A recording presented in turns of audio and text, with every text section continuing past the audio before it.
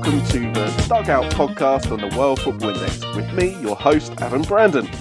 Our usual host for this pod, Andy Wales, couldn't make it unfortunately, so I have stepped in as I was going to be a guest on this pod anyway.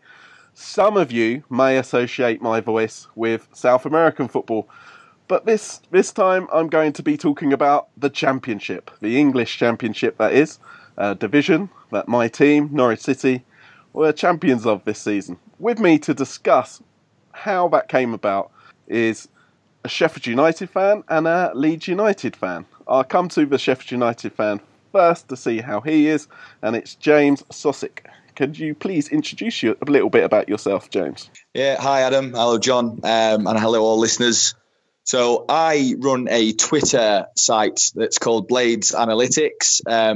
In essence, it's kind of analysing performance and predominantly data of Sheffield United originally, and then I've moved on to kind of look at the Championship and the EFL as a whole, but obviously Sheffield United is the heart and soul, if you will. So I try to analyse all the performance data, all the tactical setups of the games that we've been through. So it's been a very interesting season in that regard.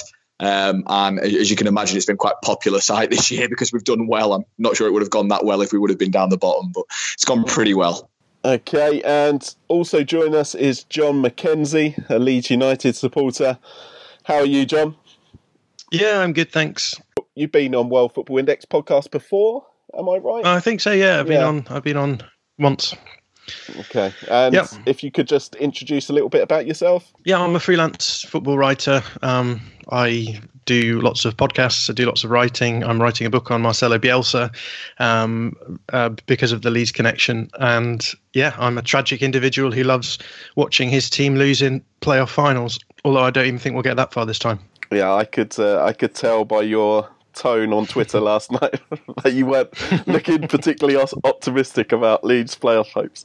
The chance to come on and talk to two automatically promoted teams, really fills me with joy and excitement. So I'm looking forward to the day. I hope you can't hear the smugness in our voices. Okay, let's start by discussing the respective sides that did get promoted. So I'll start with Sheffield United, and I'll come to you, James, obviously, for this. And I was just wondering if you could just tell our listeners, as a lot of the World Football Index crowd perhaps don't know too much about the Championship. So if you could just give a sort of overview of your manager, Chris Wilder, the playing style that he has implemented there at Bramall Lane, and also maybe how you think they could transition to the Premier League. Bit of a loaded question there, but if you could cover that off. Absolutely, I'll do my best. So to give you the lowdown, Sheffield United have had if you take the last 2 years out, we've had a pretty poor decade. We were last in the Premier League in 2005. And since that time, we had quite a depressing downturn. Chris Wilder arrived at the club 3 years ago. We were in the third tier of English football, so we were in League One at the time in the English Football League pyramid. We had just finished mid-table in League One, despite having the biggest budget in the league under Nigel Atkins. If anyone knows who he is, he's the current Hull City manager and the ex-Southampton manager. And quite frankly, we had a very poor squad, lots of ageing players and lots of players that were on high wages but not performing. Chris Wilder came into the club and took an absolute battering ram to the whole structure of the club in a positive way. So all of the mistakes that had been previously made, just Chris turned them around in such a short space of time. It didn't originally go as successful as you see it now. In the first 4 or 5 games, we were actually bottom of League One in Chris Wilder's first season, and he was under an immense amount of pressure because Chris Wilder is a very well-known Sheffield United fan. He used to be an ex-player in the 90s. He grew up in the city as well as Sheffield. He was a ball boy, so he is about as Blade as you can imagine. He is completely red and white through and through, and you could see it meant more to him to be manager of this club than probably any other, despite the fact we've previously had Neil Warnock as a manager who's also a Sheffield United fan, but the connection just wasn't quite there sometimes with Warnock, whereas with Chris Wilder, you can see he really feels every success and failure. So he had a pretty auspicious start as he was trying to change a big squad churn of players, getting players out of the squad, getting players in who he could trust, who were a bit more dynamic, and I guess the Norwich value almost what they've done this year of getting hungry players in. So players who are not on the way down the pyramid, but who are either coming in on the way up or who have got something to prove. And that was highly successful. You mentioned Norwich there, but actually the Sheffield United squad that you've gone up with this year reminds me of the Norwich squad we had under Paul Lambert a few years ago that went up. So you've got a very British core, or British Isles core. You could describe it as there. And I'm not even sure you have one foreign player. I think maybe the Lambert side had one or two, but it was a very, very British side, is my point. Absolutely, yeah, and it's not to say that our recruitment was anywhere near the same as Norwich. It's clearly not been, but just in terms of, I think, finding those inefficiencies in the market of recruitment, which is finding those players that are not just based on reputation. I think that's the one thing we've both proven over the last year, especially, and us over a period of 2 to 3 years. So we didn't necessarily bring in young players, but we brought in players who had things to prove. So we brought in John Fleck from Coventry. This was just in the league one season. We brought in Jack O'Connell from Brentford. These were guys that didn't really have a burgeoning reputation at the time, but who are now gearing up to play Premier League football and have grown with the club over the last 3 years. So we ended up implementing a system in League One that became very successful as we won the League One title with 100 points. And it's a system that is really popular today, is going to become more popular, I think. And it's in essence a 3-4-1-2 with flying wing backs. But the biggest concept of the system is actually we have overlapping centre halves, which is something I've analysed a lot of football. I've worked in performance analysis for football clubs. I've never actually seen this before. Basically, our centre halves completely disregard any thought of defensive duty once we have the ball. We commit fully to attack. We pin the opposition in their final third, and there is license for the centre halves. If, for example, the ball is on the right hand side of the pitch, our right centre back, who is nominally Chris Basham, he has license to go and either overlap the right wing back or actually underlap and make a run on the inside. And often our players from those wide centre back positions are either the furthest forward or the ones putting in the crosses for the strikers. It's quite revolutionary in that regard. It's took a lot of coaching on the training ground from fantastic staff like Alan Nill, who is assistant to Chris Wilder. And it's a system that really epitomises what Chris Wilder is all about. It's full front foot football. It's not quite the intricacy, I don't think, of Norwich or Leeds. I think quality-wise, there is more to be said about Norwich or Leeds at times. I'm happy admitting that. But it is a very aggressive front foot style. And quite frankly, teams just haven't known how to deal with it. We often create overloads in wide spaces. There is a lot more intricacy to the system that I won't bore people with than just everyone bombing forward. It has discipline, has been proven this year. We've had the best defensive record in the league, the most clean sheets in the league. So we can defend and we do have stability, but the overloads in wide areas are exceptionally key to how we play. It creates probably 60-70% of our scoring opportunities. And it really plays into our strikers' hands because we have a guy up front who is a legend in Sheffield United circles in Billy Sharp. But he doesn't have pace, Billy. He's not tall. He's not particularly strong or physical.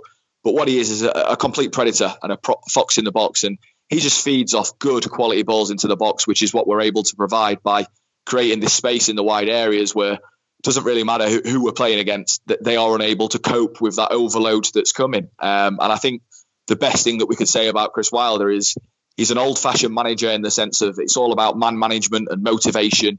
We've done this on, and just like Leeds and Norwich, we've done this on, I think, the 14th or 15th lowest budget in the league. So it's not been done by buying it. It's been done by proper coaching, by proper man management. But it's also modern in the way that we play. We have ball-playing centre-halves, as you can imagine. We dribble from the back. And we fully commit. Often John Egan, our centre-back, and Oliver Norwood, are kind of holding quarterback-style midfielder. They are the only two players that you may see in our half when we have the ball. Everyone else is fully committed to an attack. And the stats back that up by Chris Basham and Jack O'Connell being the two defenders with the most open play crosses and the most open play chances created. So we certainly do commit to attack. I've seen you mention Alan Neil quite a few times on Twitter, and also I've heard you on a couple of other podcasts mention him. Just how important is he to Sheffield United's management setup?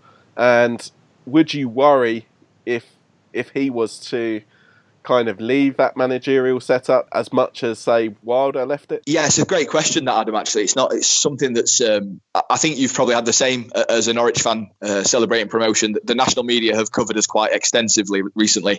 And it's been great to get that self-promotion and the celebration of our staff and players. But one thing that has been missed, it is the impact of Alan Neil. So Alan Neil and Chris have got a relationship that stems back years, all the way back to when Chris was a player at Southampton and Alan Neil was there. Originally, Alan Neil was actually he was a manager, so he's managed a lot of teams in the Football League, but he was originally managing Bury, and Chris was an up-and-coming coach and a manager himself, and he went and joined Alan as his assistant manager at Bury. Alan's career progressed on, and he was unlucky in his management career in some teams. And eventually, Chris Wilder got the job at Northampton Town in League One after he left Oxford. And he asked Alan if he wanted to be his assistant. And since that day, I think that was 6-7 years ago, since that day, they've been completely side by side. Chris is very much, he's a great football mind. He sets the tone with the front foot aggressive football. He's the one who wants us to commit to attacking, taking the game to the opposition. But he's also more of a man manager. He bonds that dressing room. He demands it. He sets the standards. Alan's more of the coaching brain. And I don't think I'm speaking out of turn here, trying to create narratives that aren't there. Alan's the one who works on set pieces eloquently on the training ground. He's that guy watching Wiseguy 10 hours a day until the early hours, watching systems across the world, seeing what the next best system is, finding the overloads, finding the spaces, finding the edges that get you what you want out of a game, that get you those opportunities to control a game. I think he's more, John will probably appreciate this, I'm not comparing the two, but he's probably more Marcelo Bielsa-esque in his thinking. It's very clinical. Chris is quite passionate. And the two of them just gel completely. Their strengths combined, their weaknesses just are each other's strengths, if you see what I'm trying to say. And it's really good. They are supported by an exceptional backroom staff as well, but the bond between them is excellent. I don't think we're at risk of losing Alan. I don't think I'm right in saying he doesn't have a desire to be a manager again. I think he loves coaching. He loves working with the players. And I think they have a setup where Chris allows Alan to be more than just a first-team coach.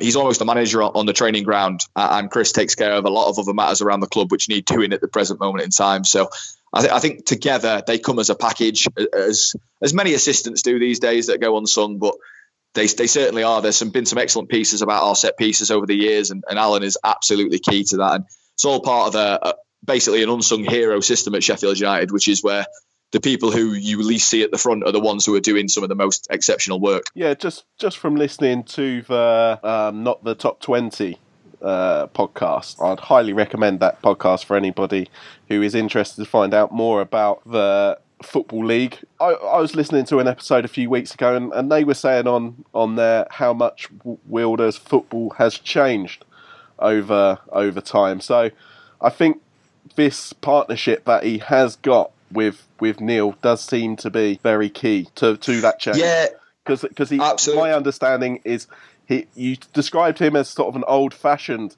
manager earlier on, and I think like the playing style was very typically sort of British lower league football league, from what I could understand.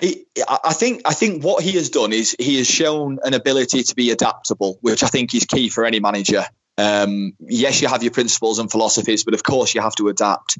And Chris, so I'm a Sheffield United fan. I want to talk about Sheffield United, not just Chris Wilder. But Chris has never been sacked as a manager at any level. He's worked his way up from the Meadowhall Sunday League in Sheffield through non-league to the Oxford job. He brought them back into the Football League, and they played quite pragmatic, I would say, percentage style football, because that's what suited him and their players at the time. He then went to Northampton, got Alan Neil in, and they played a 4-2-3-1 where it was at times direct, but they also had players who won't be known to probably listeners to this podcast, but in the lower Football League reaches are quite talented players. Ricky Holmes, for example, quite maverick players, and they allowed those maverick players to take control of the system and to work their magic. So he kind of moved from Oxford to Northampton. The revolution was happening already. It went from pragmatic to winning football at Northampton, but football that could also look good at times. And then it went to Sheffield United, where they just fell into the 3-5-2, basically. It suited the personnel we had. I don't think it's a philosophy of Chris Wilder or Alan Knill to play this particular formation. We just found a system that suits the personnel we have. And when I say that, I mean for players who I think will become very well known in the next year or so, which is a player like Jack O'Connell, who we got from Brentford for about £250,000, probably even less at the time. Wasn't really being used at Brentford. Came as a centre-back. He's very good on his left side, but very raw. And in a 4-4-2 at the time, which we tried when Chris Wilder first came in charge, it just didn't work for him. He made errors, and he looked like he was going to be a signing that kind of went away onto the bench or reserves and wouldn't be seen. And then we went to this 3-5-2 where Jack O'Connell is an exceptional defender. He's grown into one. But what he's also amazing at is he has stamina like no other centre-back you will see. So he consistently runs over 11 kilometres a game. That's more than most midfielders. And he's got an absolute ping of a left foot that puts in a wonderful cross. He's very intelligent. He's very neat and tidy in the final third. So this system just suited us. And I think that's credit to Chris and Alan to basically put aside what their philosophies are, understand that in the lower league, sometimes budget and pressure dictates you just need to find a winning formula and then develop from there. And that's what they've done. And I think one thing that can't be said about the Sheffield United side is that we're not exciting. I think all three of the teams we're talking about today, I have absolutely adored watching their football this season for all a manner of different reasons. But I think our football is exceptionally progressive. I think Chris has now got the great blend of that old-fashioned blood and thunder type approach with the modern data analysis, performance analysis, the kind of systems. We talk about half spaces. Well, we have wing backs that play in half spaces. They become inverted, almost like Pep Guardiola fullbacks. So we're certainly evolving as time progresses, and I think the coaches are evolving as the team evolves as well. Okay, I'm keen to bring in John at this point. As for Leeds United, obviously they started off the season like a house on fire, really, and it looked at sort of the Christmas point that they looked a decent bet for automatic promotion. Many people did wonder whether they would be able to maintain that level throughout the season, and many pointed to Bielsa's record before, like looking in the second half of the season, that his teams drop off. Now, I know, John, that you don't necessarily agree with that assessment of Bielsa's history, so I'll let you defend that a little bit in a minute. But if you could just perhaps tell us a little bit more about Leeds United, where they were when Bielsa took over, and where they are now in terms of playing style, and obviously you're not particularly keen on the playoffs, so I won't ask you any questions about the Premier League. Yeah, no, I think it's interesting hearing James talking about Sheffield United, because I guess there are similarities between the two clubs in the sense that he says Sheffield United, they go down in 2005, Leeds go down in 2004, but rather than Leeds doing what Wilder has done with Sheffield United, we've just had a long old stretch of sort of short-termist solutions to problems that haven't ever gone away. And so fast forward to the beginning of this season, and Leeds have just finished 13th in the Championship. They've had a brief stint in League One, a couple of seasons down there and back up, and then been just sort of mired in the Championship pretty much since then. Mid-table finishes, I think, pretty much apart from the Gary Monk season, since we came up from League One, we've either been in sort of 15th to 13th place, almost metronomically. So really not seeing any turnaround. And we've seen a huge amount of managerial input and output that time. So, for example, last season we started off with Thomas Christensen as a manager. We ended up with Paul Heckingbottom as manager, and just sort of very little development from that. Over the summer, we didn't really bring many players in at all. I'm just looking now at the team that we played on in the last game against Ipswich. The two players that were brought in who played were Adam Forshaw and Jack Harrison. That's pretty much the extent. We brought in Barry Douglas as well. But this is still, Kiko Casilla in goal. But this is still very much the same squad that finished 13th last season. So I guess for me, when it comes to assessing what Bielsa has done, it's that he's lifted the level of this team 10 places. We finished third, and I guess my answer to that question about the burnout, so-called burnout, would probably start there by noting that actually a lot of the time when you analyse Bielsa's teams, what's considered a fallout at the end of the season is often, I think, a response of a team that is playing well above its level to end of season pressures in various ways. So when he's at Athletic Club, you have the two finals that he's in, the Europa League and the Copa del Rey, which are lost to good sides, Atletico Madrid and Barcelona, obviously, but that sort of pressure ramps up on players who aren't used to being in these scenarios, and they fall away a little bit at the end, and that's considered to be bad because this team have been overperforming. So yeah, I think the misconception, and I'm somebody who has also followed Bielsa's career fairly closely, especially given his links to Chile, where I live. I think the misconception is that it's physical burnout, where I believe that it's a mix of a bit what you're saying there, it's kind of a mental burnout. I think the mental burnout can be linked to the intensity of his management, but also what you said there about, the expectation levels changing as the season moves on. So he quite often is a manager of a side who he gets to overperform in the first half, like you say, and then fade. But I think the other thing, I was discussing this with a friend of mine the other day. I think a part of it is Bielsa's is so fixed on a particular style, a particular formation usually as well, where I think over time he does become quite predictable. Now, I think that what also tends to happen is that when teams come to play Leeds the second time around, they're a lot better prepared for what's coming to them, and they've had time to figure out, where Leeds' weaknesses lie, and that's certainly the case if you look at the two games between Norwich and Leeds this season. The one at Carrow Road, which Leeds won 3-0, and the one that Norwich won at Ellen Road 3-1. It was also almost 3-0, that one as well. It felt to me like Norwich had just knew what was coming for them at Ellen Road and were able to put together sort of a tactical game plan for that match, which they knew would probably work.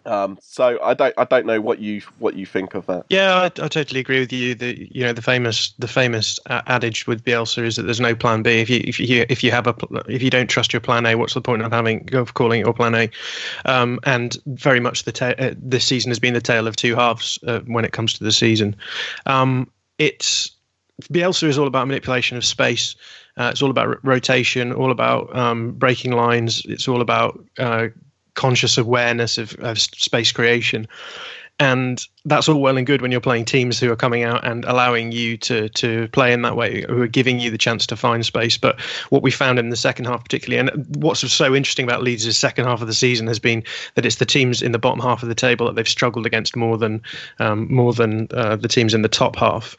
Has been that if you do sit deep against Leeds this season, they don't have the creative quality to be able to break down that sort of low block. And so the frustration, I think, for Leeds fans has been, for example, the Wigan game is a classic example of that, where Wigan go down to 10 men after 17 minutes or so, and Leeds are 1-0 up, and they end up running out 2-1 losers in that game. And the frustration is that it feels as though the ball has worked into the same areas every time in a bid to cross the ball in, and then the ball is easily cleared away by Wigan defenders. And so there's a really good example of that lack of a plan B that I think a lot of the Leeds fans found quite exhausting even. So yeah, it's been a long season for us, I think, because it's very clear that those tendencies have been at play with Bielsa, and it's frustrating to sort of watch them unfold as a fan. Do you not? Sorry, John, just to jump in there. It's great that you highlighted the Wigan one, because I think that's obviously quite popular. Maybe the wrong word. Quite recent memory bias for us all involved in that. But I think it's really interesting what you touched on there about the results against the kind of bottom half of the table teams. And obviously they will naturally play more low to mid block. And you're quite right, that will limit the space. But I mean, I won't go into them, but obviously you know them as well as I do. The underlying metrics and the kind of conversion and chances created rates that Leeds are doing, they were still consistent against those bottom half sides. It just seemed that when you look back at the kind of the data and the performances that, I mean, in that Wigan game, wasn't it? I mean, I don't have the exact data in front of me, but wasn't it something like 32 shots with a very high expected goals or big chance count or whatever to record? I remember the XG was about 3-1. So the fair result would have been about a 3-1 Leeds victory, and they ended up losing 2-1. Yeah, I guess that was where my question was leading. Was just as for someone who's kind of trying to analyse the league as a whole, and someone with your expertise for listeners out there. Could this season, there may be more intricacy, but could the big highlight of Leeds' season, where I wouldn't say it went wrong, but where it kind of fell down at the last hurdle, could it really be isolated down to the case of they just didn't take their chances? Because the data suggests that Leeds, quite frankly, should have been in the top two, if you look at that kind of data. I wrote a piece for Football Whispers recently where I was trying to break this down, because on the one hand, I do feel that frustration of there not being a plan B, but I do recognise, well, as you say, the underlying numbers suggest that Leeds were unlucky. I guess my frustration came from the fact that even in the Wigan game, we did create chances, but the best chances we created were actually created when we weren't playing the sort of play style that we had generally played. And I guess that's my frustration. We were efficient enough to win, but we could have been more efficient had we maybe changed things up a little bit in that game. So I'm sort of somewhere between the two. I do admit that I think we've been very unlucky, and I think at the end of the season has come down to that. I was at 4 of the last 5 games, and the players aren't exhausted physically. It just feels as though they've got into this mentality of, oh, here we go again. When that first goal goes in against you, and you think we're never going to do it. We're 4 games before the end of the season, and the rallying cry for Leeds fans was, all we need to do is win these 4 games and win the Premier League. We took 1 point from those 4 games, and I guess that's why I focus on this notion of pressure, because it was very clear to me, being at those games, that there was a frustration in amongst the team. Bielsa came out in the press a lot and said he was struggling to control the team emotionally, and so I think partly it comes down to that. But we've also struggled in getting the right sort of personnel up front. Patrick Bamford hasn't really worked out well for us, and we had Kemar Roofe on fire through our best parts of the season, I think, and that maybe threw us off too. But I think a lot of it as well comes down to the fact that we are an inexperienced squad when it comes to actually challenging for automatic promotion, and I think that really affected us as well. But yeah, I do take your point. I think that's the question. Like, how did the underlying numbers still look so good when Leeds haven't actually come out reflecting that in their actual results? Does that not give you a little bit of hope for the playoffs, or is it just the fact that it feels like you're on a downward spiral that you find it very difficult to see getting out of at this point? Yeah, and partly I should qualify what I just said, because it feels as though we've given away goals because our defence can be extremely flaky at times. So because we are a high possession team, we're maintaining control of the ball a lot, but actually what teams were finding as well towards the end of the season is that if you put the ball into if you can get our centre backs isolated, or our centre back and our full back isolated in a counter attack, we just have a tendency to collapse for a moment and then concede a goal from very little. So yeah, I'm a firm believer in XG, but I guess I would qualify that by saying it doesn't always tell the full picture. And there's been so many goals. Both of the goals for Wigan were just, the ball ended up going forward a couple of times in the game, and a player manages to get a shot off because the defence just really fails to control the situation, and almost does in every case the worst case scenario. I mean, you see that in the Sheffield United game as well at Elland Road. That goal came from just a lack of ability for the Leeds defenders to actually do what was required of them at the very basics, and that's the frustration. So Liam Cooper's been great when we've been as a ball playing centre half. It's been just what we've needed. He's not been under huge amounts of pressure, and he's great in the air. But as soon as you start isolating the defenders and putting them under pressure in counter attack situations, then Leeds have been, I think, easier to score on than you would expect according to the league averages. So I think there's an element of that there too. Yeah, I think that's really interesting, especially about the kind of emotional control that you spoke of earlier on. It's a fantastic point. I think probably out of the three teams, and again, I'm not just basing this on Twitter profiles or anything like that, but in interviews, in media work, and it's understandable because of the Leeds reputation, the history behind Leeds. But I think that the players of Leeds have spoken about promotion more than any Norwich and Sheffield United players. And I'm not trying to create a narrative behind that. I just feel that shows how intensely focused they were. And I think it's also key what you say about the Bielsa system and the lack of a plan B. That means that all of your attention, all of that concentration and focus needs to be into plan A.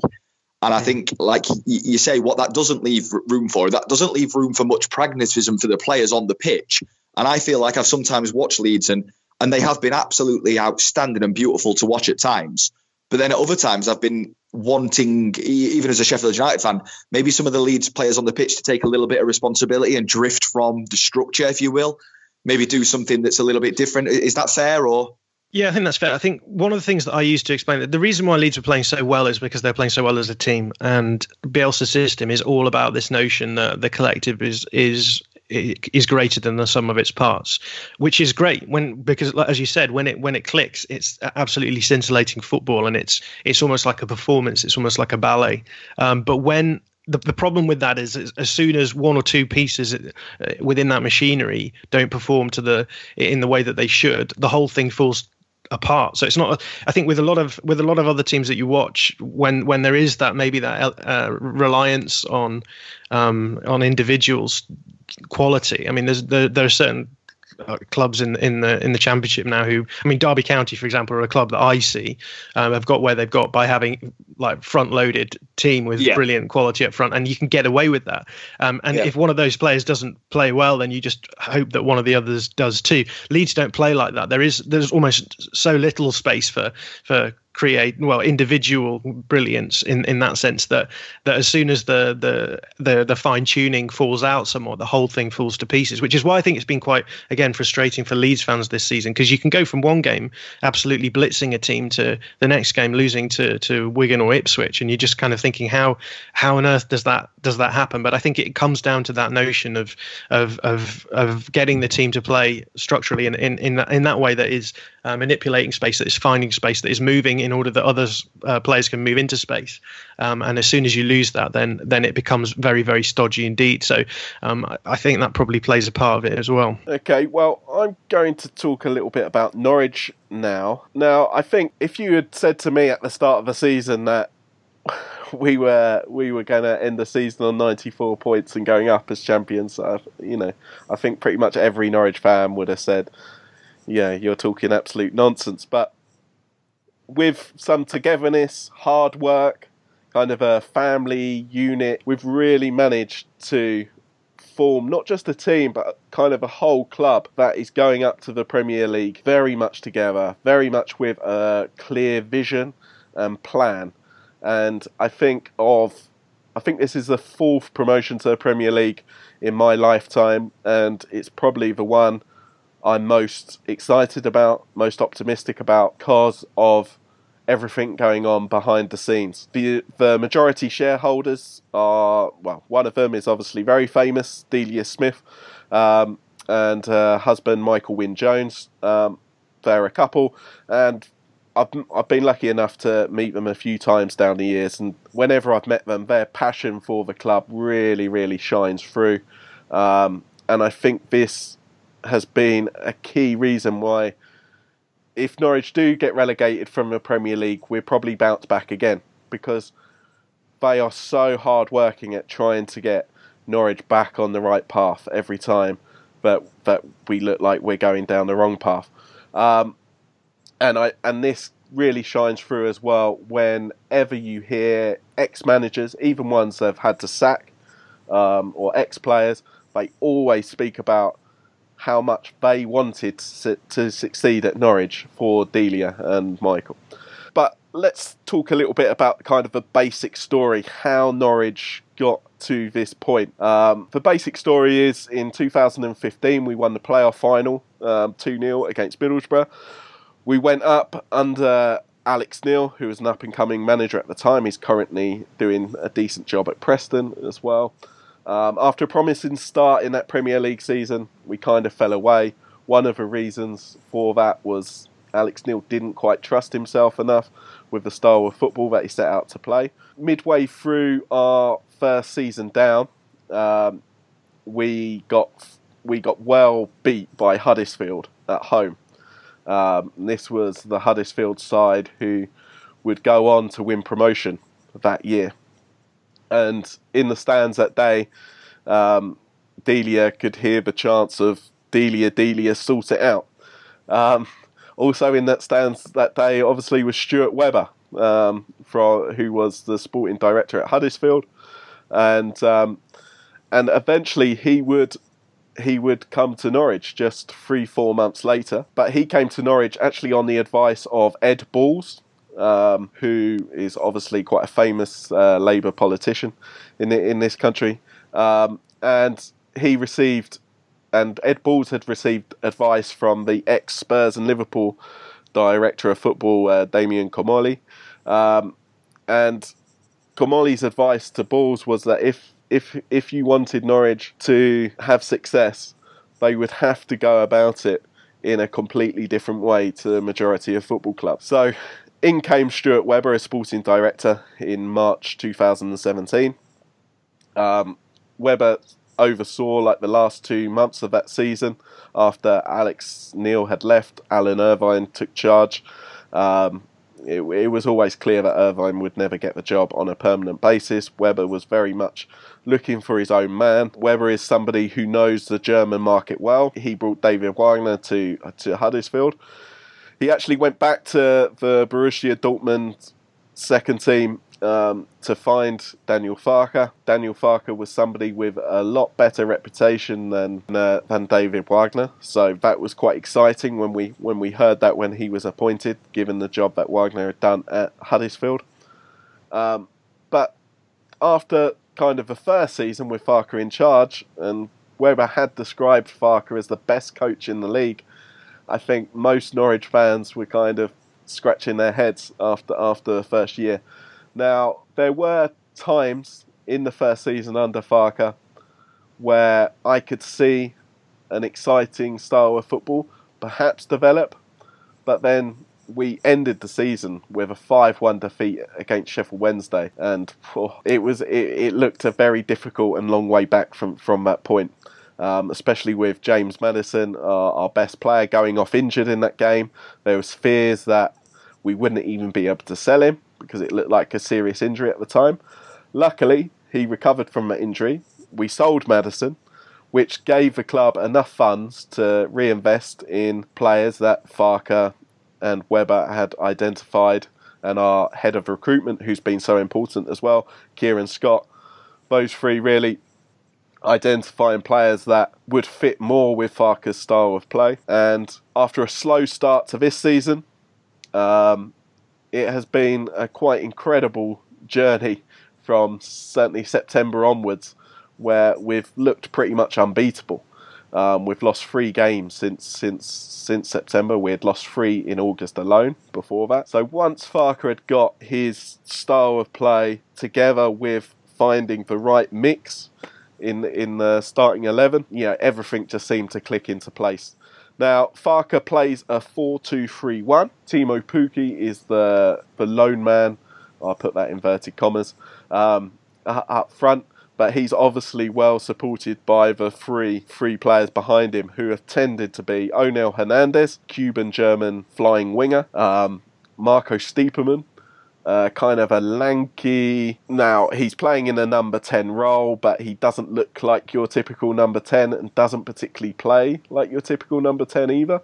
But he's really good at linking play, but he's also really, really good at finding pockets of space. And then on the other side, you've got Emi Buendia, who's been perhaps one of the best signings I can remember in Norwich's history, along with Pukki as well, of course.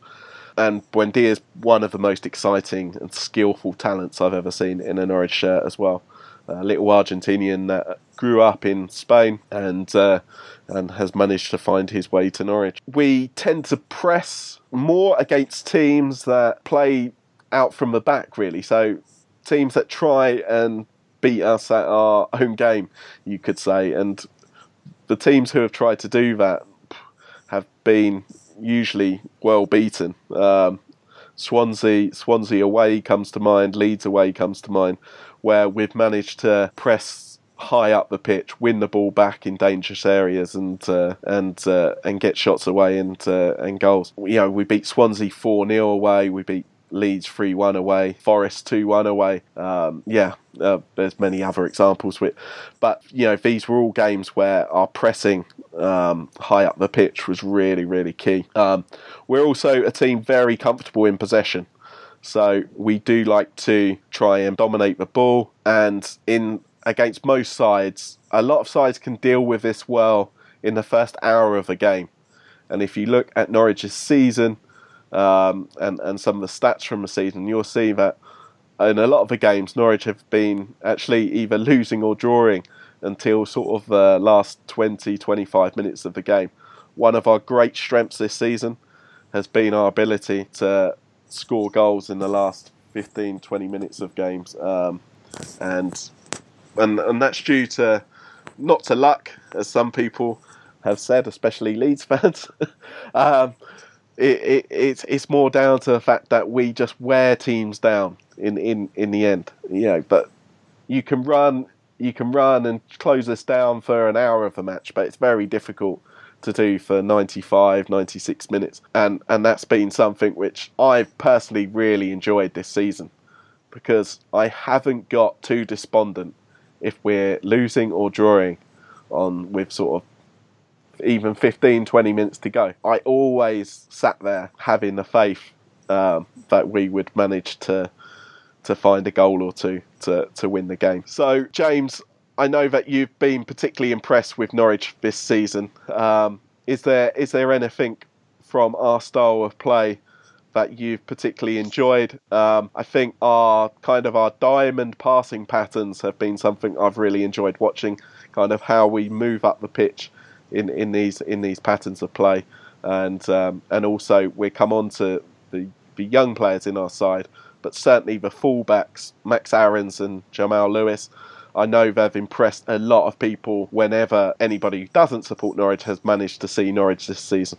Yeah, 100%. I think you've done a really good job there, Adam, of describing. Naturally, you're going to own your own club, but describing as well the way you play, the individual roles. I'm so impressed by this Norwich team. I've loved watching them. We actually have a great record against Norwich compared to the rest of the league this year. We won 2-1 at home in the last minute, and that was when Norwich had a pretty poor run at the start of the season. Yeah, Things, I guess. I would put a pretty big caveat on that. Our results in August, I'm almost discounting, because it was pretty much a different team, and absolutely, and certainly our confidence at that point was really quite low, I would say as well.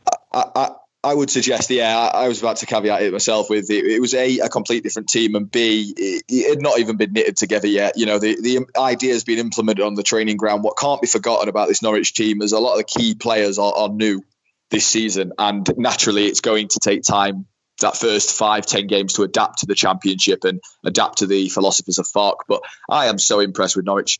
So for those who love kind of coaching terminology and look at tactics, Norwich have got some of the best verticality in terms of their passing. It's not pass for pass sake. Everything is done with a purpose, and if possible, everything is done at pace and forwards, but to feet, and always to someone who's rotating off into space. There is always an option for the passer on the ball, and there is some beauty to the way that Stiepermann and Buendia in particular pick up those half spaces. Stiepermann driving in off the right on that left foot. He's just stunning sometimes.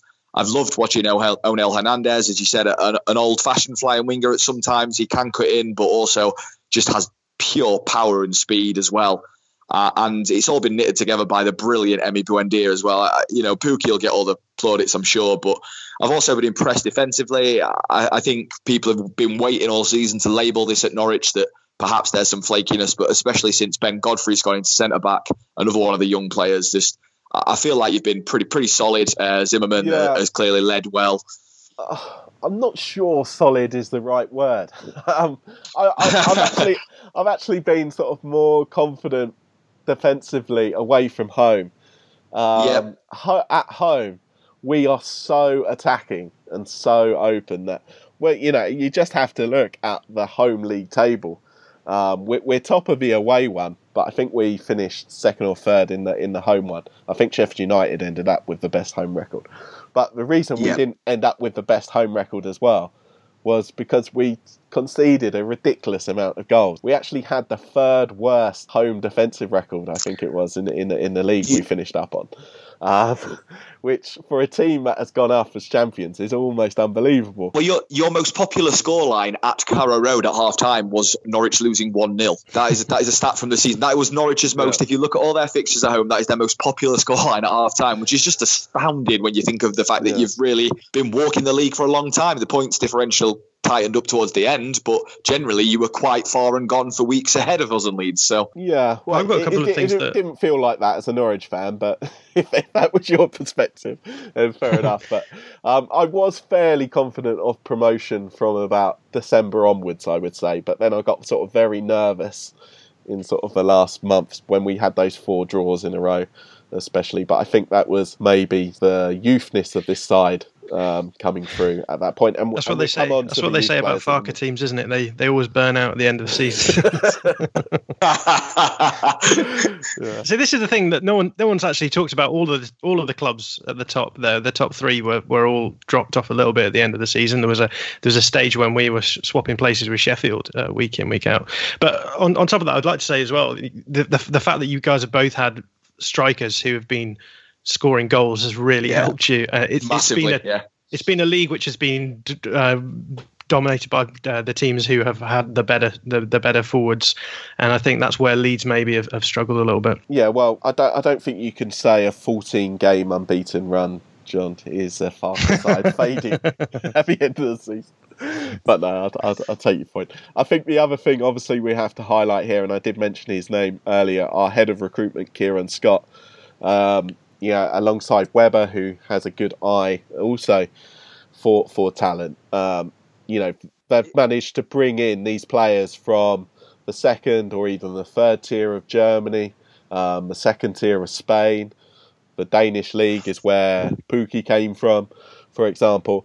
It's been a real sort of mix and match effort, and it's their ability to be able to say, okay, this player has done this so far in his career. It doesn't look anything particularly special on paper, but I was watching an interview with Kieran Scott just before this pod, and he was saying that when they look at talent in this to join this Norwich side, they're also thinking, right, okay, we've got one of the best coaches going in Daniel Farke. So if we can get this player in, Farke's going to be able to get like another 25-30% out of the player, and that is why they've taken the risk on Buendia, on Pukki, Rancic the year before. All these players who have immense talent, but they are perhaps not being tapped quite correctly in terms of getting that maximising the talent out of them. Yeah, I think that's interesting, Adam. I know some of the guys at Norwich. I don't know them as in a friend, but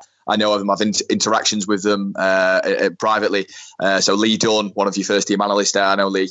And the setup behind the scenes at Norwich is outstanding. As someone like myself who likes the performance and data analysis side of it, and that on the recruitment side, you have a Premier League setup behind the scenes, and that's been there for some time, but it also stems from Webber. I don't think, Farke's incredible and a great coach. The team has been put together and coached beautifully, but Stuart Webber has obviously you've highlighted, has been key in that. I heard an interview with Webber on 5 Live once Norwich got promoted, and he was saying how when he was at Huddersfield, even when Wagner was doing really well in the Premier League and they looked like they were staying up, he already had Daniel Farke earmarked for Huddersfield if Wagner left. He already knew that. So as soon as he went to Norwich, he knew who he wanted. And he actually said in the interview that if Daniel Farke leaves tomorrow, he hopes he doesn't, but if Daniel Farke leaves tomorrow, he already knows who he wants next.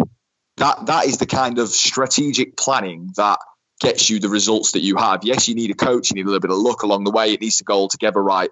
But there can be no denying that in terms of putting a plan together to get promoted with the points you have, play the way you have, and reduce the wage bill like you have is outstanding. It's absolutely exceptional in a league where there is giant teams absolutely spending tons of money. And I know all us three can sit here and I will point to Sheffield United at that. Our recruitment is outstanding in a very different way. It's based on character and a very similar way, actually. We take players on who people wouldn't take on. So we took David McGoldrick on at the start of the season on a free transfer. We actually took him on a trial.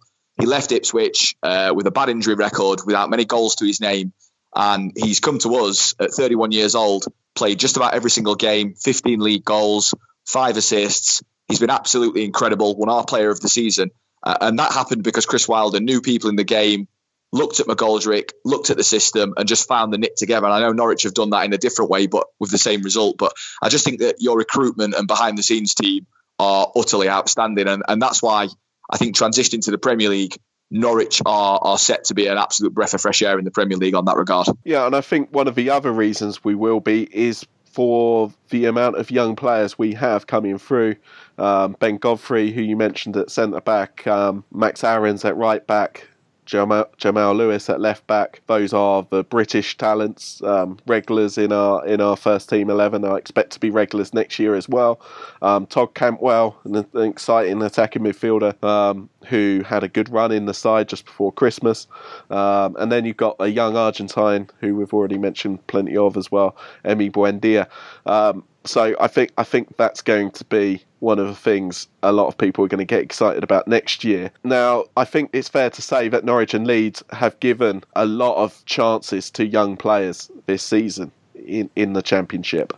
And it's been a Championship generally which has offered a very handy route for a lot of talented young players from the Premier League, especially, well, Derby spring to mind, especially for this with their connection to Chelsea. I think they've had a few players on loan now with the Lampard and Jody Morris connection, but it's been very much sort of Leeds and Norwich giving chances to their young players from their academy this year, and for both those sides to do as well as they have done by playing so many young players has been really interesting to me.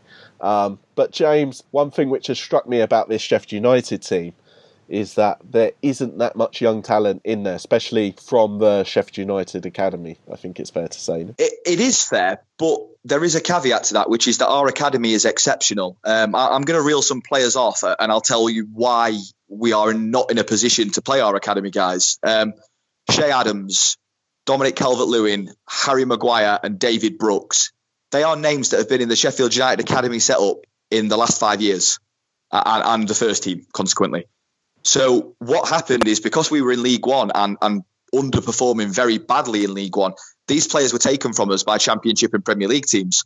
So, for example, Shea Adams had half a season with us in terms of the first team. He was with the club, but in terms of first team appearances under Nigel Clough, in a season where we missed out on the playoffs. We were in the semi-final, but missed out on the playoff final, so we didn't get promoted. And Birmingham came and took him for £2 million because we had losses to make every year because we were in League One. So we couldn't turn down that money. Yet Shea Adams is probably about to walk away from Birmingham for an obscene amount of money in the summer.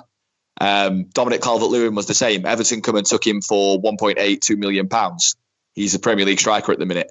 Harry Maguire, we know, is probably going to go for big money, and he was a star for England at the World Cup. And David Brooks, probably the most recent. Brooks had a fever last year, and he only ended up playing 30 games, but Brooks was absolutely outstanding. In terms of talent in the league last year, you had Maddison, who was clearly, he was the number one. Grealish not far behind, if not same as Maddison.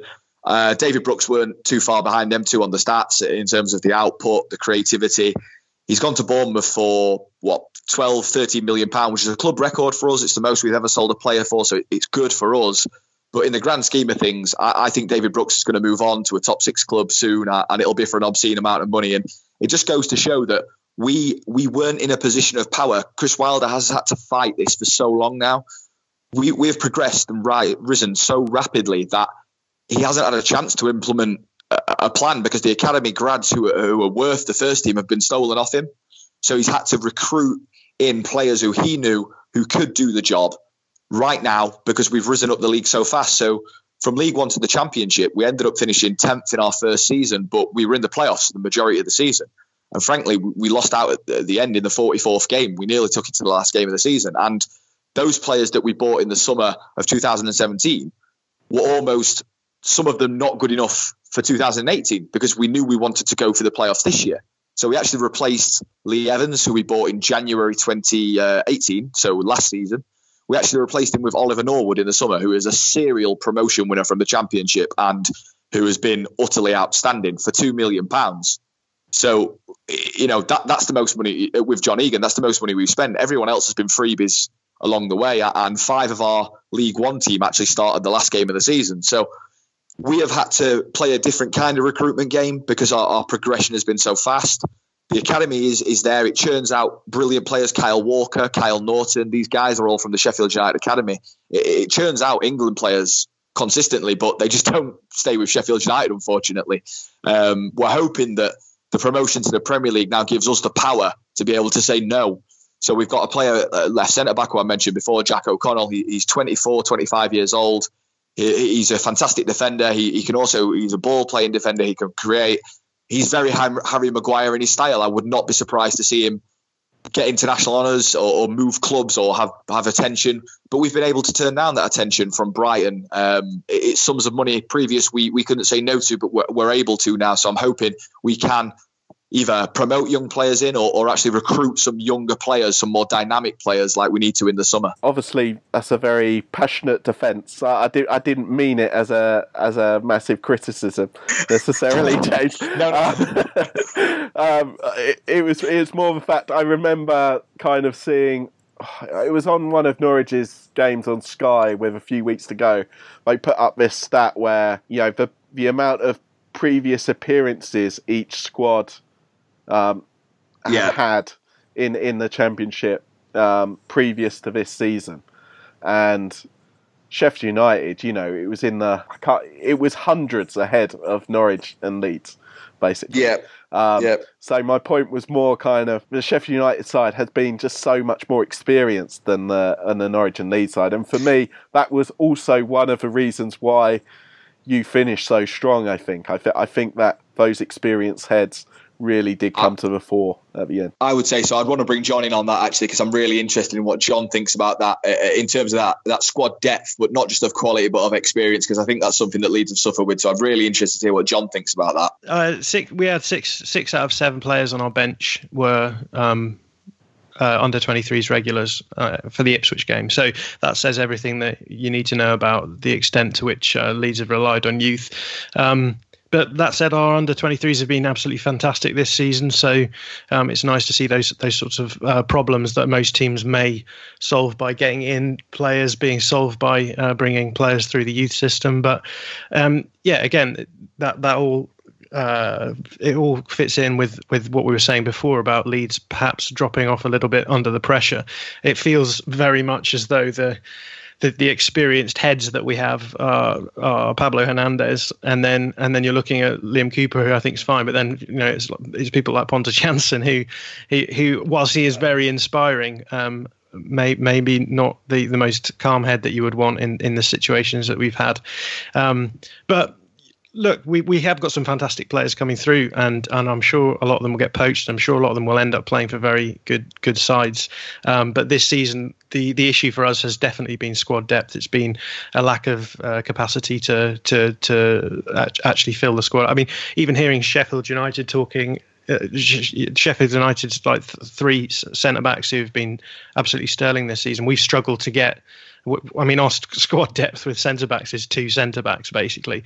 If Cooper or Janssen is injured, we've either played Gaetano Berardi, who is a sort of converted right back, and then we've even played Apo Halma, who's an under 23s player who really isn't quite up to the standard. So yeah, frustrations for us have been squad depth in quite a few positions. We lost a couple of players to injury, and that's been ours. Left back position has been particularly hard this season, and we've gone through about 4 or 5 injuries of players who could play in that position. Fortunately, it's one of the positions we had probably some of the best depth in. But there's lots of players that I would have liked to to have seen, or at least positions that I would have liked to have seen strengthened. Okay, I think I mentioned it earlier in the pod about how Sheffield United will transition to the Premier League, but obviously that first question was quite loaded, as I mentioned, so you didn't quite get the chance to cover it.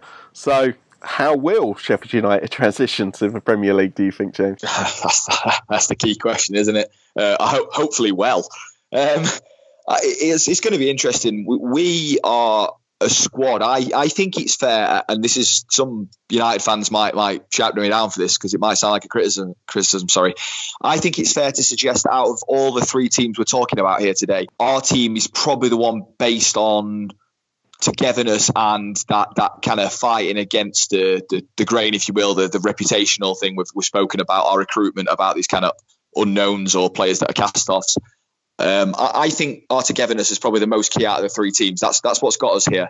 From January the 1st to the end of the season, if you do a league table based on just 2019, Sheffield United would top that league. We gained the most points, although Norwich and us only lost, I think, 2 games in that time, or Norwich lost 1 but drew 1 more game.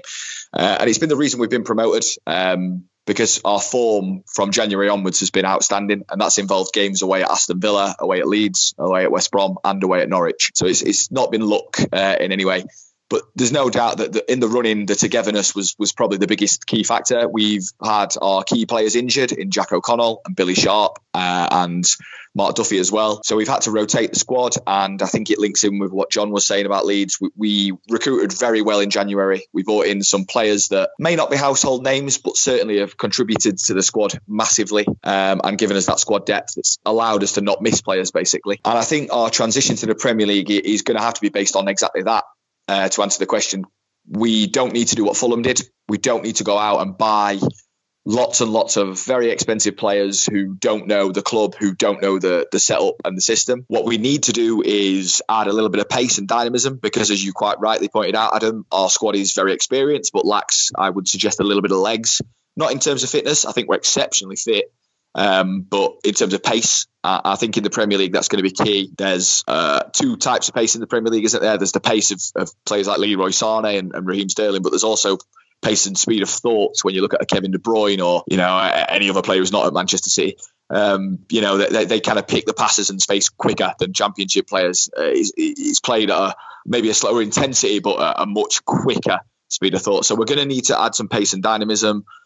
And I think we basically just need to focus on us, especially at home.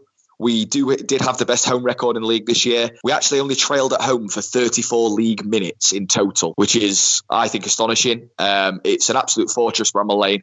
And I think we need to go on the front foot and play our system that we have done this year at home. We obviously need to be pragmatic in certain big games and away games, but I think our key is adding a little bit of pace, but doing what has got us to this position, trusting those players, trusting the system, and not being afraid of the Premier League. I don't think any of the teams, if Leeds get promoted, I actually think they will. John will hate me for saying that. I think that probably these 3 teams have nothing to fear. I think Norwich have got a great recruitment system and wonderful players who will only grow and get better. I think Leeds under Bielsa will only bring in better players and will suit the Premier League down to the T, and they're a big club with a big crowd. And I think we're the same. It needs to be intimidating at home, but we need to trust the players that got us here. Don't rip it up, but just add little bits that can make us a little bit more varied and can add some areas that we're currently weak in. Yeah, well, I'm actually going to play something of a devil's advocate here, because I disagree with what James has said. I don't think any of these teams will do particularly well in the Premier League next season. I think we've gone from a stage now where going into the Premier League you do the sort of straight back down thing. So there's the possibility that, and this is I think the best case scenario for all 3 teams, is to stay up for a season. Hope that there's a couple of teams who naturally struggle in the Premier League who've been in this season before, and then manage to scrape up. But we saw that happen with Huddersfield, right? And the reason Huddersfield did that was because Huddersfield had a really close-knit playing squad. They didn't bring in a huge amount of new players, and they kept their manager. I think the similar things can happen with all 3 of these sides.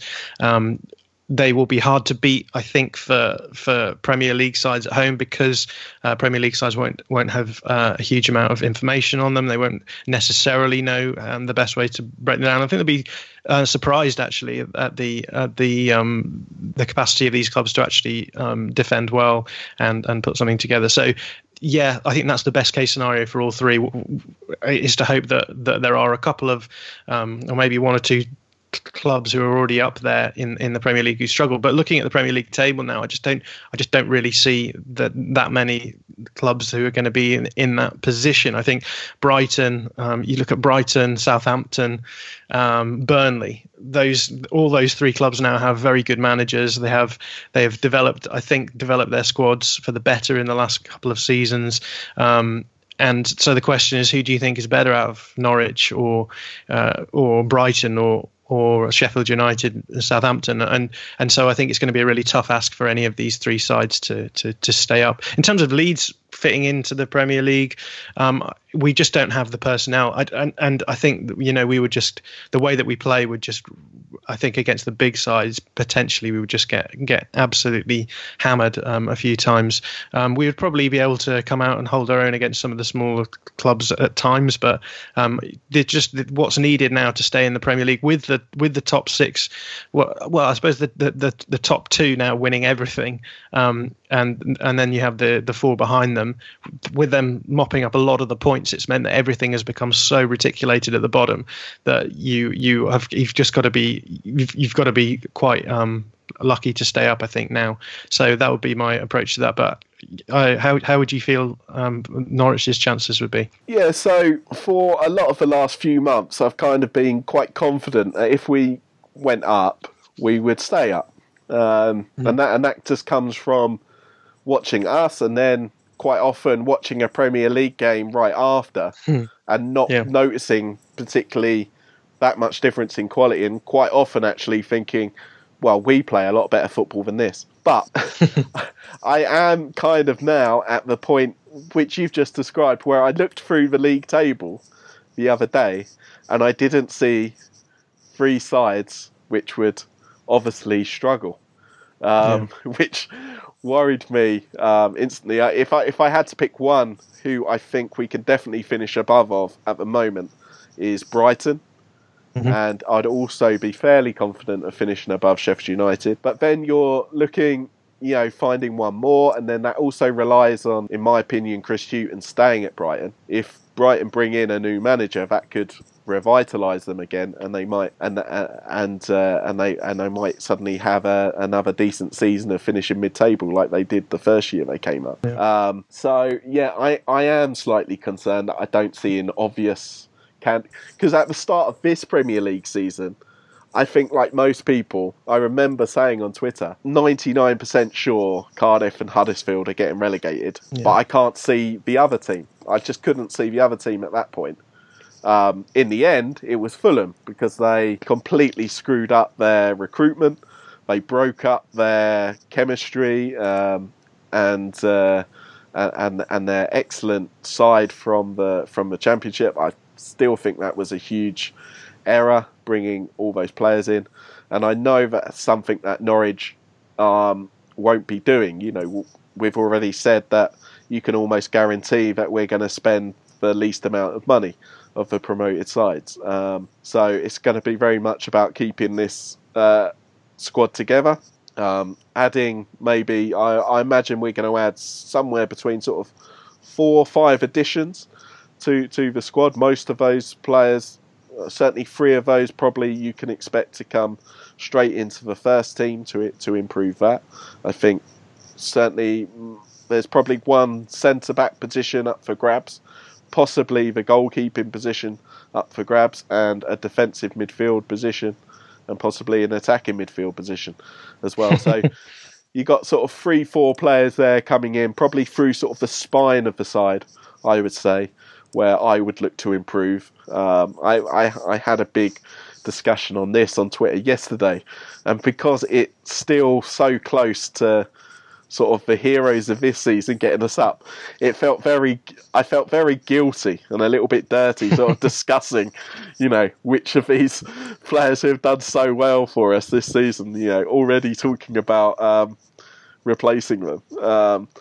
Certainly when somebody like Christoph Zimmermann, for example, who probably is one of those players I have a doubt about, but he's proved me wrong time and time again. So I was very unsure when he first came over, and then sort of by the end of last season, I was like, oh no, this guy I would have in my team and probably as captain as well.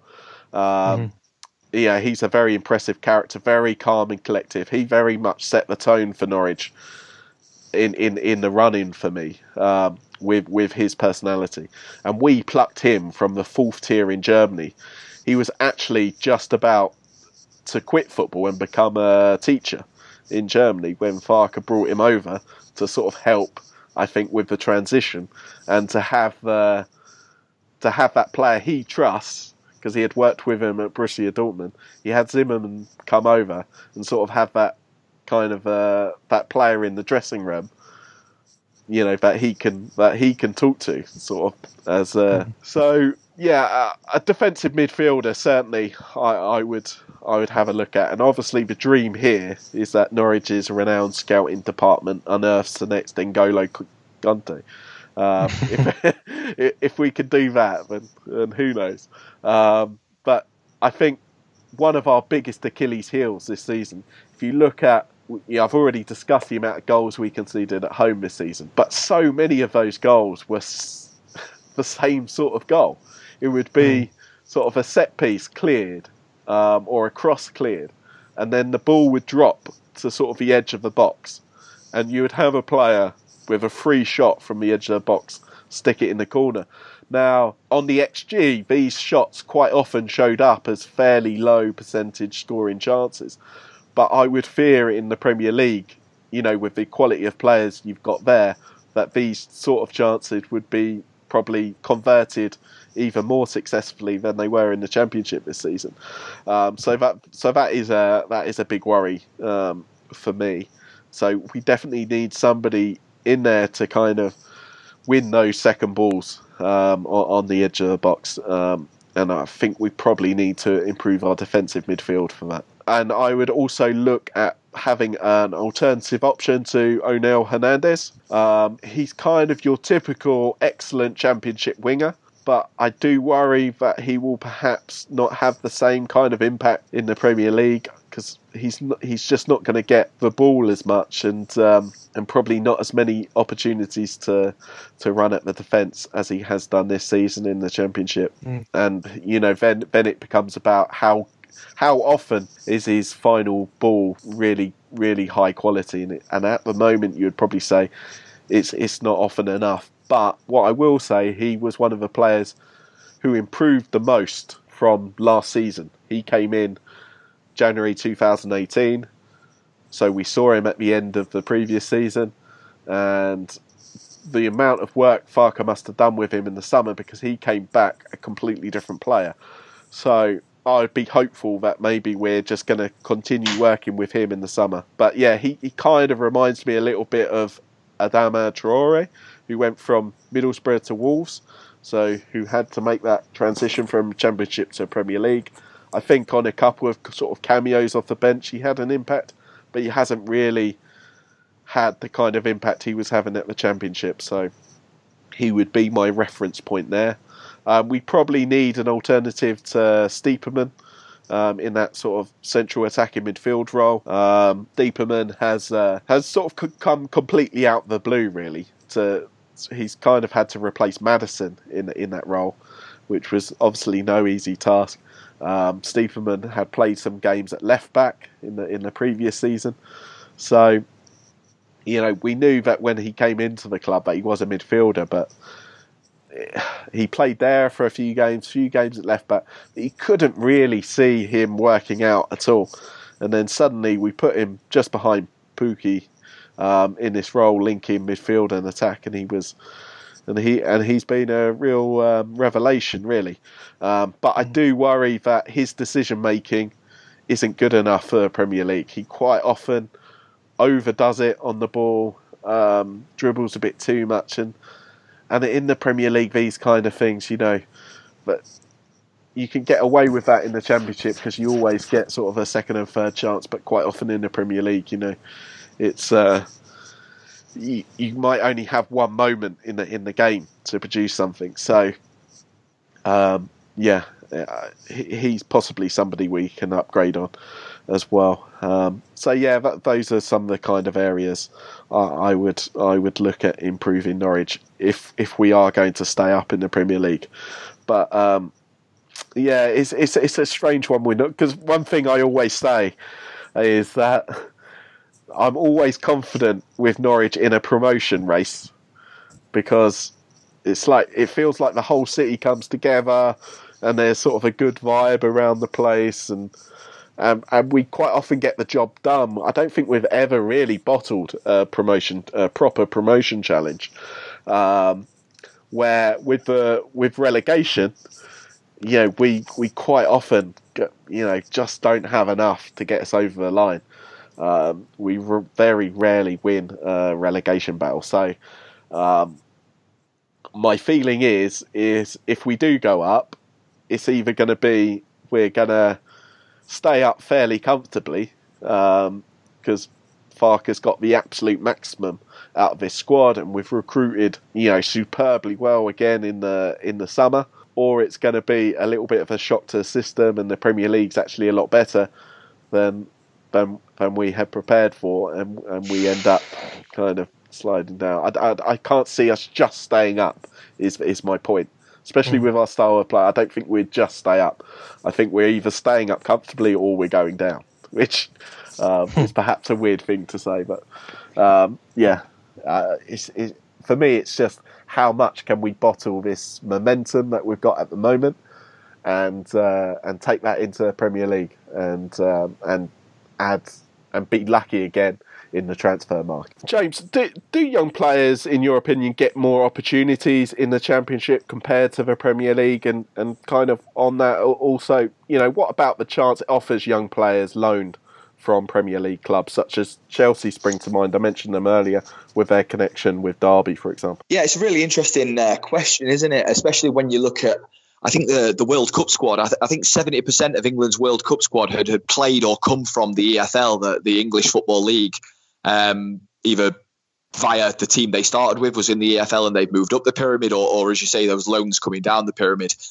I think perhaps in the Championship there is teams, even though there is teams spending some obscene amounts of money, I think there is also less, I want to use the word snobbery, but maybe less criticism of young players, perhaps less spotlight, if you will. There's more opportunity to bring those players in. And give them a chance, because I think that the playing field in the Championship in terms of quality is a little bit closer than at the Premier League, where the top six, especially the top four, have riches beyond belief in terms of money, and therefore they're able to go out and almost buy what they want in certain cases. I know that's not the case with Tottenham, but certainly with the Manchester clubs, and certainly with Chelsea as well in recent years, although that's slowed down. But I think there is obviously an adage of if you're good enough, you're old enough. If we look at Alexander Arnold at Liverpool, as well, Andy Robertson, a young player there. And there's a couple of others in the Premier League. David Brooks, I spoke about, who's ex-Sheffield United, who's gone on and done well. But I think the Championship is a good breeding ground because it's a really high-octane league in terms of intensity and speed of play, but it's not short on quality. I think the quality of the Championship has increased over the last 5 years significantly, with more kind of parachute payments flooding players into the league that previously probably wouldn't have been available. So I think there is a high quality and a good trade-off now between what the Championship is and the Premier League, and it sets players up well. I do think that the speed of play in the Championship might suit the younger players if they're dynamic. You look at Max Aarons at Norwich, extremely pacey, very dynamic, very fit, excellent quality on the ball, but all the athleticism in the world, and that style of play suits him. In terms of loan players, we have experienced that this season. We've had Dean Henderson, who's a goalkeeper on loan from Manchester United, who has been utterly outstanding on and off the pitch. We had Jamal Blackman the season before. I know he's been at Leeds this year, but broke his leg, unfortunately, so he hasn't had as many chances to play. But he was great from Chelsea as well. And You look at Reece James at Wigan, who has been absolutely critical to them staying in the league, and obviously Mount and Wilson at Derby. So I think Reece James was probably the most impressive performer against 100%. Norwich this season. In all the games I saw Norwich play, he was a massive standout. In that 1-1 draw we had with Wigan towards the end of the season, it felt like it was a 1-1 draw against Reece James rather than a 1-1 draw against Wigan. Yeah, I agree, mate. We said the same at Sheffield United on our podcast, that if we were to pick a team of players against United, the best players, Reece James would be number one on that list. Utterly exceptional talent. And I think there is a time and an age. For example, we received Ben Woodburn on loan in the summer from Liverpool, who is extremely high regarded by Jurgen Klopp, and who played some minutes, but quite frankly, didn't work. I wouldn't say he was poor, but it just didn't work. He wasn't ready. And I think that the loans have to be right. They have to be ready. But there's no denying for me that a player like Reece James, a player like Mason Mount or Dean Henderson coming and playing on loan in the Championship, it progresses them on better than Premier League 2 or under-23 football will. It gives them that proper competitive football at a very strong level, at well-supported stadiums and a high quality of football, to then go on and play in the Premier League next year. I might be wrong on this. I might be well off, because I know Cardiff and Fulham have come back down this year, and perhaps us, Norwich, and whoever comes up from the playoffs will go back down next year. But I don't think the bottom 6 of the Premier League and the top 4 or 5 in the Championship, I don't think there's too much between them. And I think if you have lone players that are playing those top 4 or 5 teams in the Championship and they play well, I think it shows they're ready for the Premier League. So I think that's why clubs will do it and will continue to do it. I think when these young players come from the Premier League to the Championship, I think they've got to be very careful about what club they choose. Not necessarily the club, but they're going to have to look, and their agent or their parent club needs to look at what kind of manager, what kind of coach are they going to be working with. Because if it is a coach which, like Farke, for example, tends to work very well with young players, that is Farke's speciality, if you will. That's one of the reasons why we brought him over. He had been working with Borussia Dortmund's under-23s for very well for a couple of years.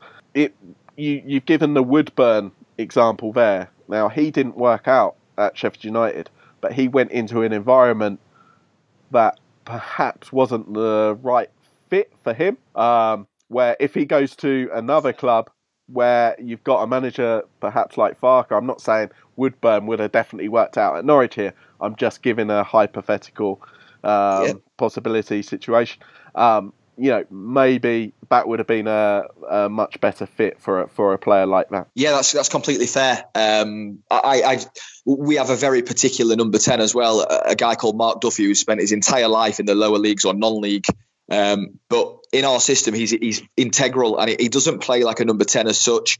He is a controlling influence at number 10. He's not threading through balls through left, right and centre. He's there to ensure that we keep the ball in the final third, to complete passes deep in opposition territory, to allow the centre halves to overlap or underlap and create those manipulation of overloads, which we spoke about earlier. So I think, you're spot on. I think that's why Premier League clubs have a lot of loan manager positions these days now. So they have someone in charge of loans who not only looks after players who are out on loan, but looks at the next loan. What is the style of play of that team, that manager? Will our player fit into that? And sometimes loans just don't work, do they? Ben Woodburn just didn't quite work, but Dean Henderson has. He's been exceptional for us because his character and his application has just been fitting in nature with the club. And you're quite right. You look at Mount and Wilson at Derby. Lampard has almost built the team around them, and it's really endeavoured them to be some of the best players in the league. They certainly missed Mason Mount when he was injured, and I'm sure John will talk a lot more about them because of the upcoming playoff game. But it's allowed, you have to pick the right club for the players, and you have to pick the club that's not only going to allow the players to advance them, but also advances the player as well, so they don't just stagnate out on loan. And John, how do you see this topic about youth opportunities for Premier League players in the Championship? Have Leeds had any on loan from the Premier League this year? Yeah, we've had a pretty bad run of loanees. We had Izzy Brown on loan from Chelsea, and also Jamal Blackman, the goalkeepers. Izzy Brown arrived injured and was on some kind of interesting deal where he wasn't going to get paid until he started getting regular performances, but he has really flopped for us. He's never really looked as though he's got over his injury. He'd been injured for over a year by the time he started training, and so there was very little sense in which he was going to come back and suddenly just slot into the team and play well. He's still around with us. Jamal Blackman unfortunately broke his leg 2 or 3 months ago, and so was sent back to Chelsea just before the point at which he was going to start playing regularly for us, which is why we then brought in Kiko Casilla from Real Madrid. So we've had a bad run of it. I'm quite negative when it comes to loanees and youth players in general. When it comes to the Premier League, anyway, I don't have the faith that the development is really being best served by necessarily going out to other clubs. I think it works when it works. You have to think of someone like Dele Alli, who played about 50 times for MK Dons before he played for Spurs, and that clearly had a big impact on his development. But it has to be done correctly, and I suspect that's the route that I would go down.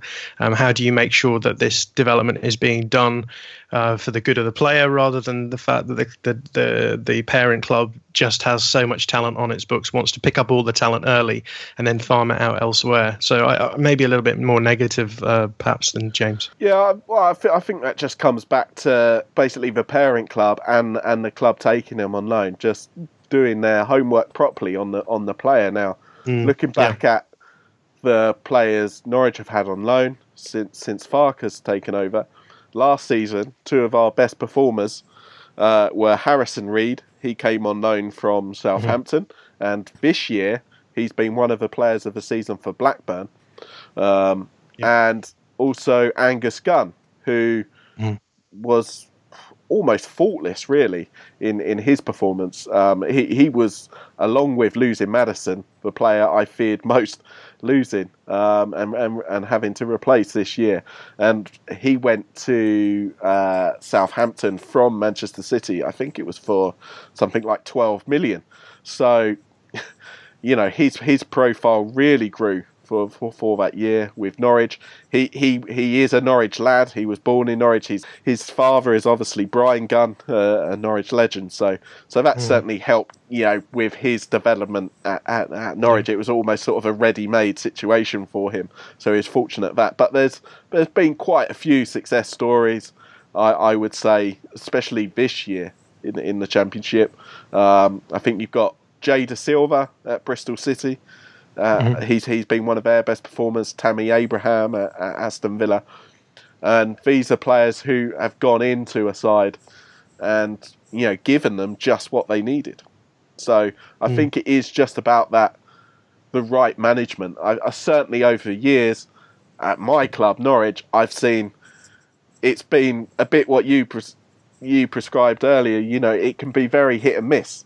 But what I've seen, I think, over time is I think you're getting more hits than misses. I think maybe your perspective of this situation is slightly darkened or hampered by the fact that Leeds haven't had particularly good luck, especially with injuries. Well, everything that we do is short-termist, and short-termism really isn't a friend of good loan spells. So, but yeah, I would definitely say that the Championship is a brilliant league to develop as a player.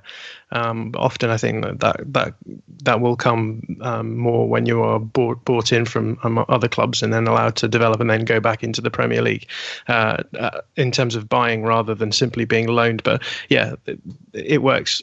It does work, and it has worked for some, and it's exciting to see when that happens. We had Jack Harrison as well, I forgot to mention, from City. So we've had like 2 Chelsea loanees of the City loanee, and it hasn't really worked as well as you'd hope for it to work out. And I guess that's where the negativity comes from. Indeed. Now we're going to move on to talk about the fairness of the playoffs.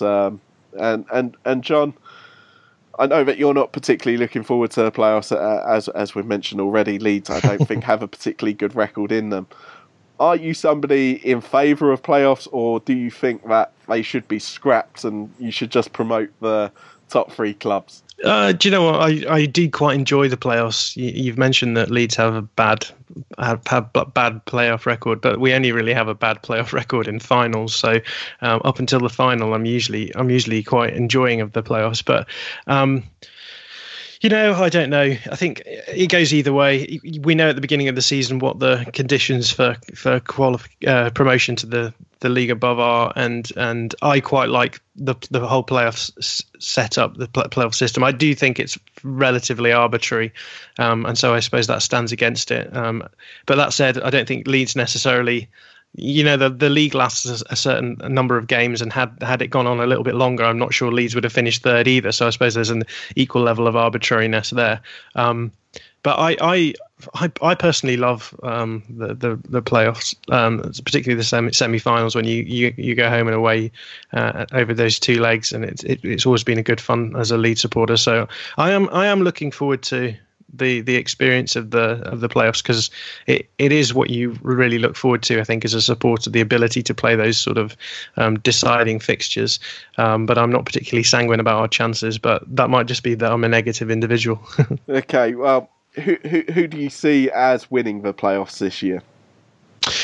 Yeah, so I think everyone would say that Aston Villa are the favourites. Derby County have sort of scraped in and out. They got in on the last day. They, as we've already mentioned, I think they're quite a top-heavy side. So they've got brilliant players going forward. Their front three, well, I suppose their front three behind Martin Waghorn, are just terrifying players to face, particularly when, as I've mentioned, you're nervous about your centre-backs or full-backs getting isolated in counter-attacks.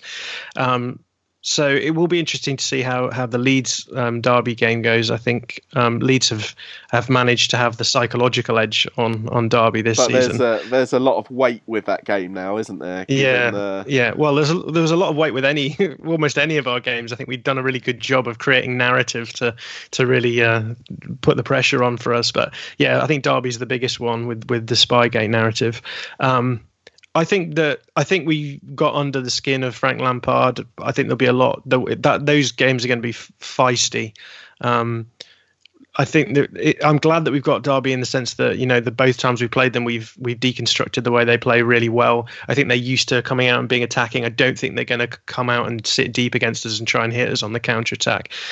So yeah, I wouldn't be surprised if the game went one of two ways, if it went very much sort of a 5-0 drubbing one way or a 4-0 drubbing the other over the two legs.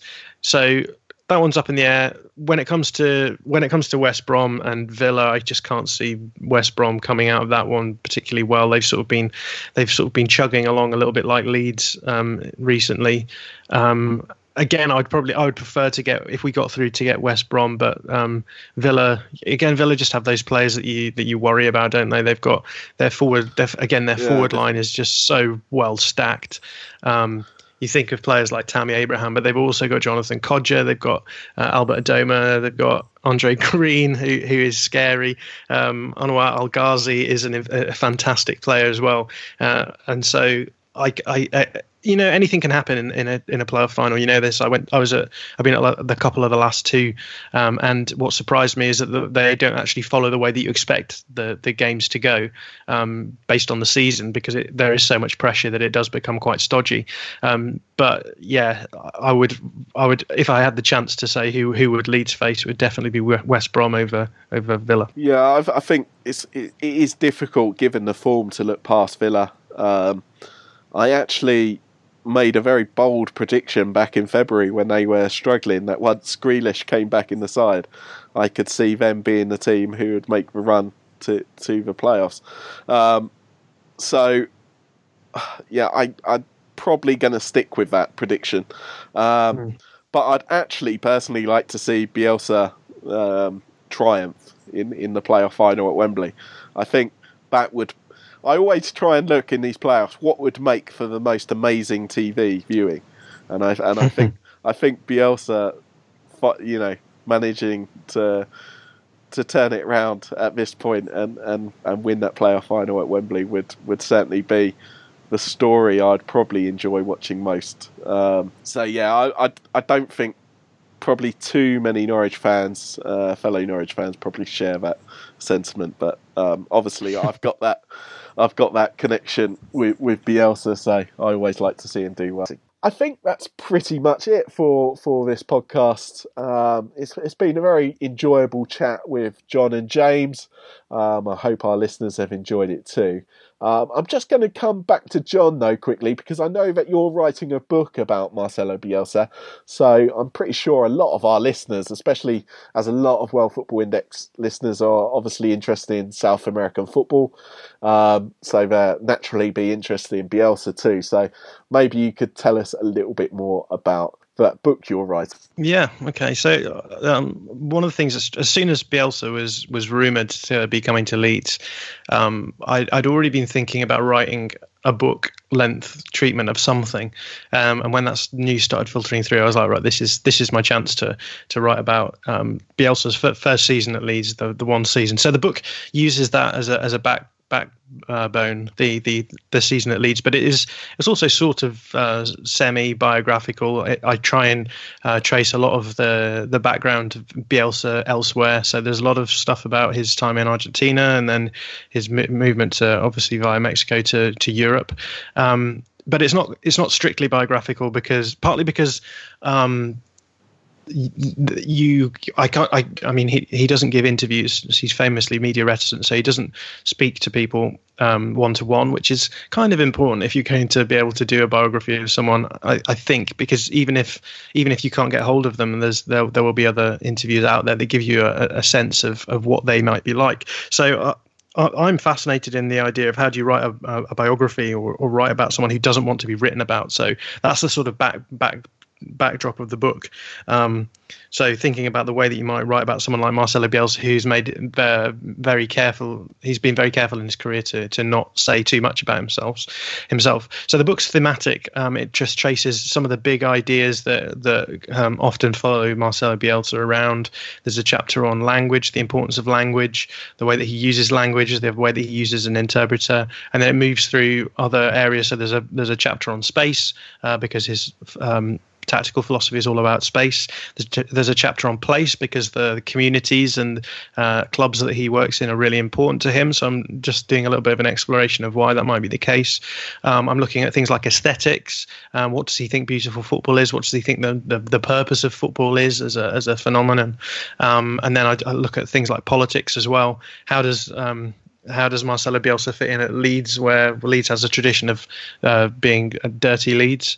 And then there's a chapter on legacy as well. So how do you talk about someone like Marcelo Bielsa as being a great manager when actually, if you look at his career, it may not look that way? But the thing that fascinates me most about Bielsa is he's such a, I suppose he's almost a tragic figure, and he's also a very complicated figure. He always the book itself has got a working title of Marcelo Bielsa. Between the lines, because there's so many areas in which you'd think that you could find a really clear-cut way of explaining what it is that he thinks on the topic, but actually he can appreciate both worlds that he finds himself often caught between, and will try and take the best parts of both, or just hold them together in some kind of more paradoxical tension. So I'm trying to get a little bit more towards that side of things, a little bit more of the psychology. What is it about Marcelo Bielsa that makes him the way that he is? So yes, there'll be a lot of biographical stuff. I'm trying to cover a lot of the stuff at Newell's Old Boys, and then the stuff around Europe as well. But I'm also interested in some of these motivations, some of the questions that don't get asked in some of the standard biographies. So hopefully the book will be out by towards the end of this year, but it's still being written as we speak. Where can people find you on Twitter? So on Twitter I'm at John, that's JON_Mackenzie, and it's MACK for that. If you are interested in the sound of the book, the best way to follow me is probably by subscribing to my newsletter. I write a weekly newsletter sort of documenting my experience of writing the book, and also comes with a sort of mini essay about something I've thought about in the week that may be nothing to do with Marcelo Bielsa, and then a few links to interesting things I've read in the week. If that sounds interesting to you, you can subscribe to that by going to my Twitter and clicking on the pinned tweet, which has a link to my Substack newsletter. I can certainly highly recommend that you follow John and James on Twitter. You can, and also I I'm really looking forward to your book, John, I have to say. Any idea when it might come out? I imagine these things usually take a few months, don't they? So probably looking at the end of the year, maybe. The end of the year or beginning of next year, just depending on how the publication process goes. And I still don't technically have a publisher at this point, but I do have my book is being considered by a couple of agents. But then I have a couple of backup plans as well. So it all depends on how that goes. Right, okay. And actually, something that just popped into my mind now. Isn't there is it Netflix who are also doing a documentary following Bielsa this year, or Leeds this year? There's been an independent company who filmed a documentary, and we're not entirely sure where that's going to come out yet. If it will come out at all, depending on how it could be interesting how that contrasts with your book and the timings of that as well. I have to say. Yeah, I don't know how much involvement Bielsa actually has in that. As in, I don't think that he will have given them any interviews. So it could be fascinating. I certainly raised my eyebrows when I heard about it, because that sounds like definitely not the sort of thing that Bielsa would touch. It's going to be interesting to see how that compares and contrasts, I think, with your book. Okay, and James, where can people find you on Twitter and any of the work that you do? So it's at Blades_analytic on Twitter. Lots of different EFL content, not just Sheffield United related, but you can imagine that's the precursor for much of the work, if you will. And I'll be doing some of a podcast over the summer as well with, as you mentioned them, the Not the Top 20 Guys, who's a brilliant EFL type podcast as well. So I guess John's hoping he's not on that podcast next year. I'm hoping he's probably on some other podcast, but Premier League ones. But pretty much just out there in the social media world, and looking forward to talking about Premier League football next season. So you can find me at Adam Brandon 84 on Twitter. I'm pretty sure most World Football Index listeners would know that by now, but for any newbies who are joining us today, then that's where you can find me. All what's left to say really is a huge thanks to John and James for joining me on this podcast. Huge thanks to you, the listeners, for joining us as well. And it's goodbye.